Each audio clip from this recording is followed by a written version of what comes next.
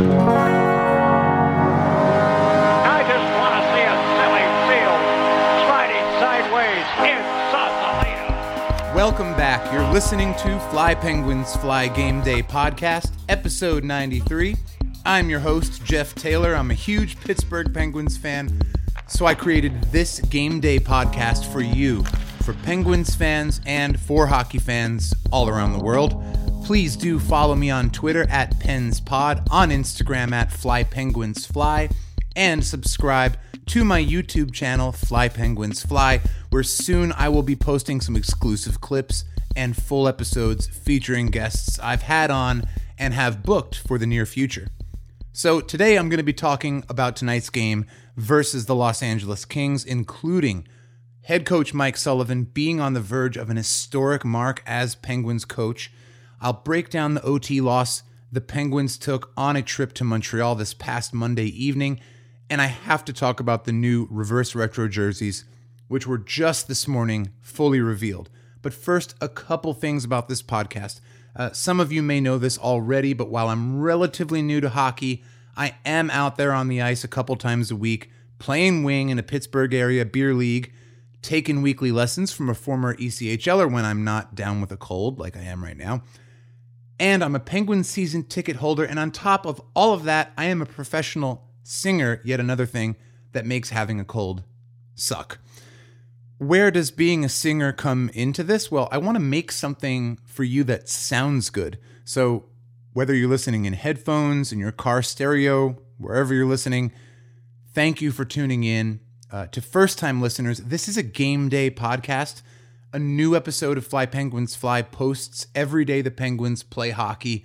The podcast comes out 4 p.m. Eastern on game day, provided the Penguins puck drop is at 7 p.m. or later. Okay, so as I mentioned in the last podcast, I am still getting over this nasty cough that has sort of grabbed me by the neck and is kicking my ever-loving ass. Now that I'm back in the Berg from some music gigs in New York, as soon as I'm done recording this podcast, I am totally headed out to get some professional doctorial help. I am a singer for Crimbus's sake, and I need to get my pipes back in bang-up shape, ASA Penguin P. And yet, despite knowing beyond the shadow of a doubt that it is tea which I should be drinking, not coffee, I am totally having a cup of coffee right now because I just love having a cup of coffee while I'm recording this podcast. I want to get to a few things today, but you sat through a long enough intro already, and I think it's time to talk about that overtime loss to Montreal. The Penguins taken 5 out of 6 points in the season's first 3 games. Mentioning those 5 out of 6 points, I tweeted that the other day, and to my pleasant surprise, Nick Berlansky and Nick Horwat name-checked me on the Tip of the Iceberg podcast, and I was just in my kitchen listening, and there they were mentioning Jeff from Fly Penguins Fly. So I'm going to talk a little bit later about this, but I'm just so grateful to those guys, to all of the podcasters and the greater Penguins universe out there. We'll come back to that. First thing I want to say about the loss to Montreal. Casey DeSmith played his butt off. That's what I thought. Backup goaltender, even though he's a household name in Penguins world, Penguinsdom, as I like to say, it's still our backup goaltender, and he goes in there and totally gave us a chance to win. It wasn't until the third period that the Canadiens were even on the board. That's a solid outing from number one. Am I right? Gino goes beast mode, dumps in 2 goals in less than 5 minutes. I know it was less than that, but that's a huge deal. You always want to see number 71 going off. 2 assists to Brian Rust. No secondary assists recorded there. And there's been some talk about, was this Penguin or that Penguin out of position? And thusly, the Habs were able to get the equalizer goal. What happened on the overtime goal? Listen, you win your first 2 games out. You go up to Montreal. You put your backup goaltender in. He gives you a shot to win. You don't play behind him quite as well as you would have liked to. But first things first, There is the goal horn from PPG Paints Arena, which means it is time for me to tell you who tonight's starting goaltender will be for your Pittsburgh Penguins. It will be number 35 from Surrey, British Columbia, Tristan Jarry, who is, according to Hockey DB, what happened to it here? I had it right in front of me. Well, he's playing great. Tristan Jarry is doing a great job. And, got the wins for the Pens in the first two games.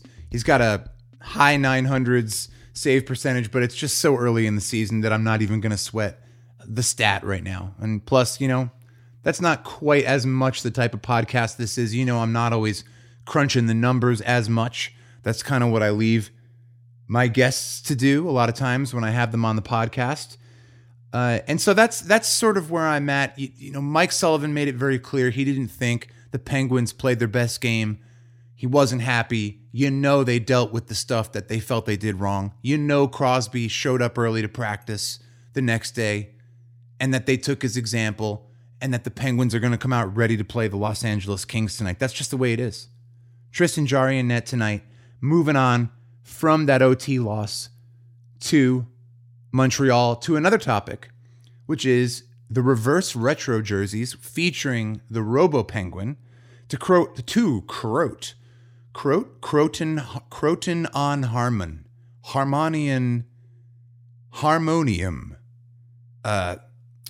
To quote Rob Rossi in his very fun article of today in The Athletic, quote, "I am telling you they're bringing back a cursed logo," end quote. Friend of the show, Rob Rossi.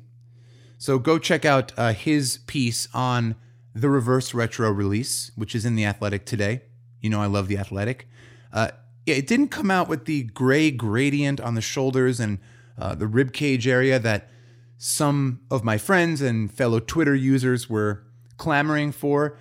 Another great resource to learn about the history of the Robo Penguin logo and the strange moment at which it was introduced. The Penguins had just won back-to-back Stanley Cups in 91 and 92, and they changed the logo.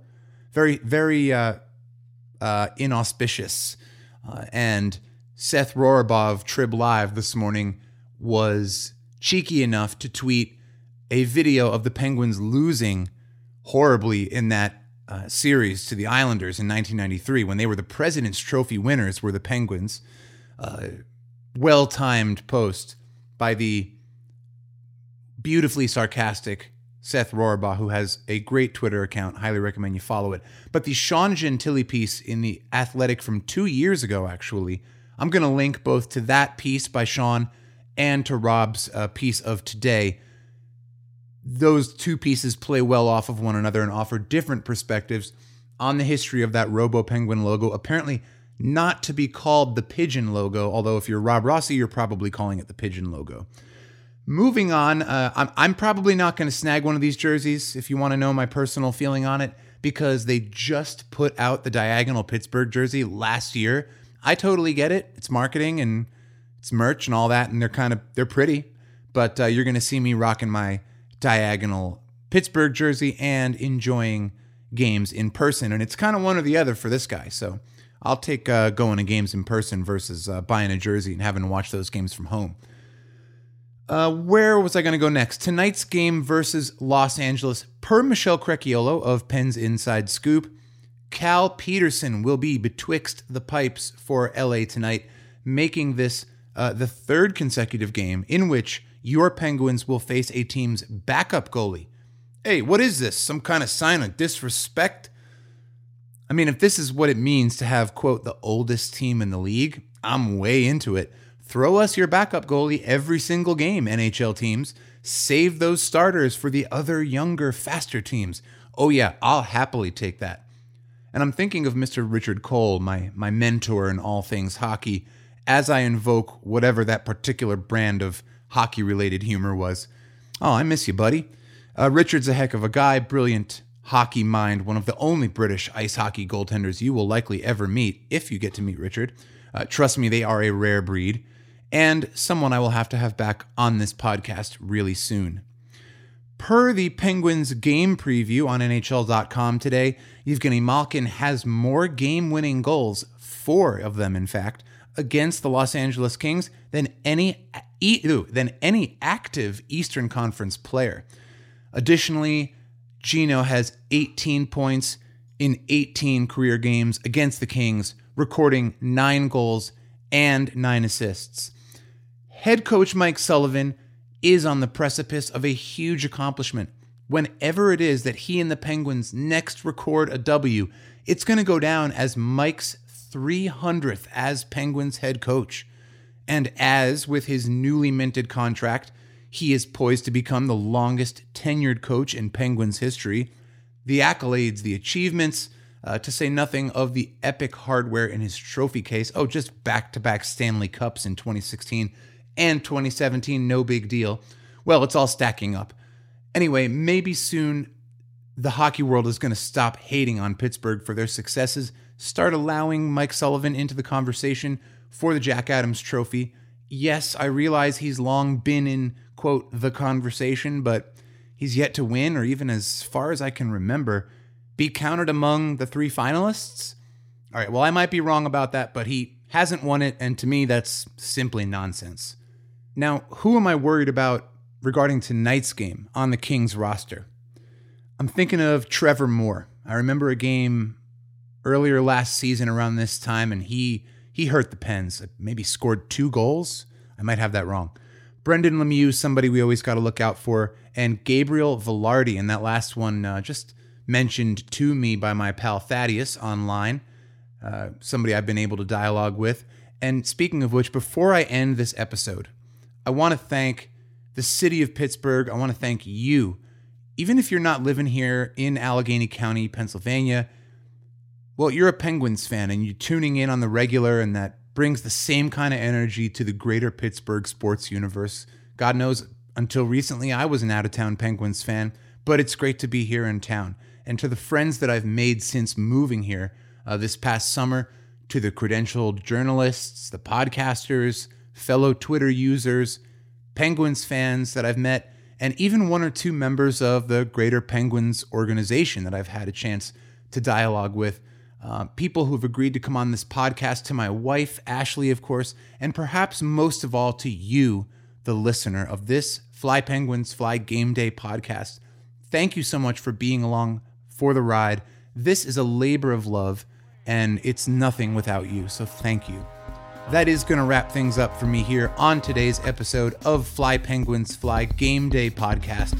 Follow me on Twitter @PensPod, on Instagram @FlyPenguinsFly, and remember, if you've got a friend who needs to know about this podcast, please tell them about it. The more black and gold in the house, the better.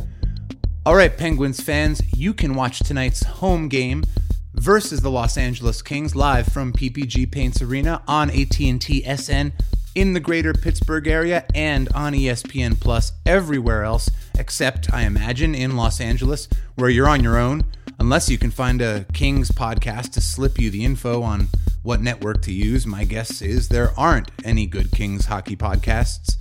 My old beer league team in New Jersey is called the Kings, and I'm still the GM of that team, making it the greatest and only ice hockey team called the Kings, which ends that conversation once and for all. Spring 2022, Western Division champs in Woodbridge, New Jersey. Look it up.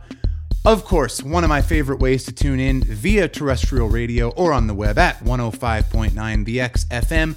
Enjoy tonight's home game versus the so-called Kings of Los Angeles County, California. And, of course, let's go Pens!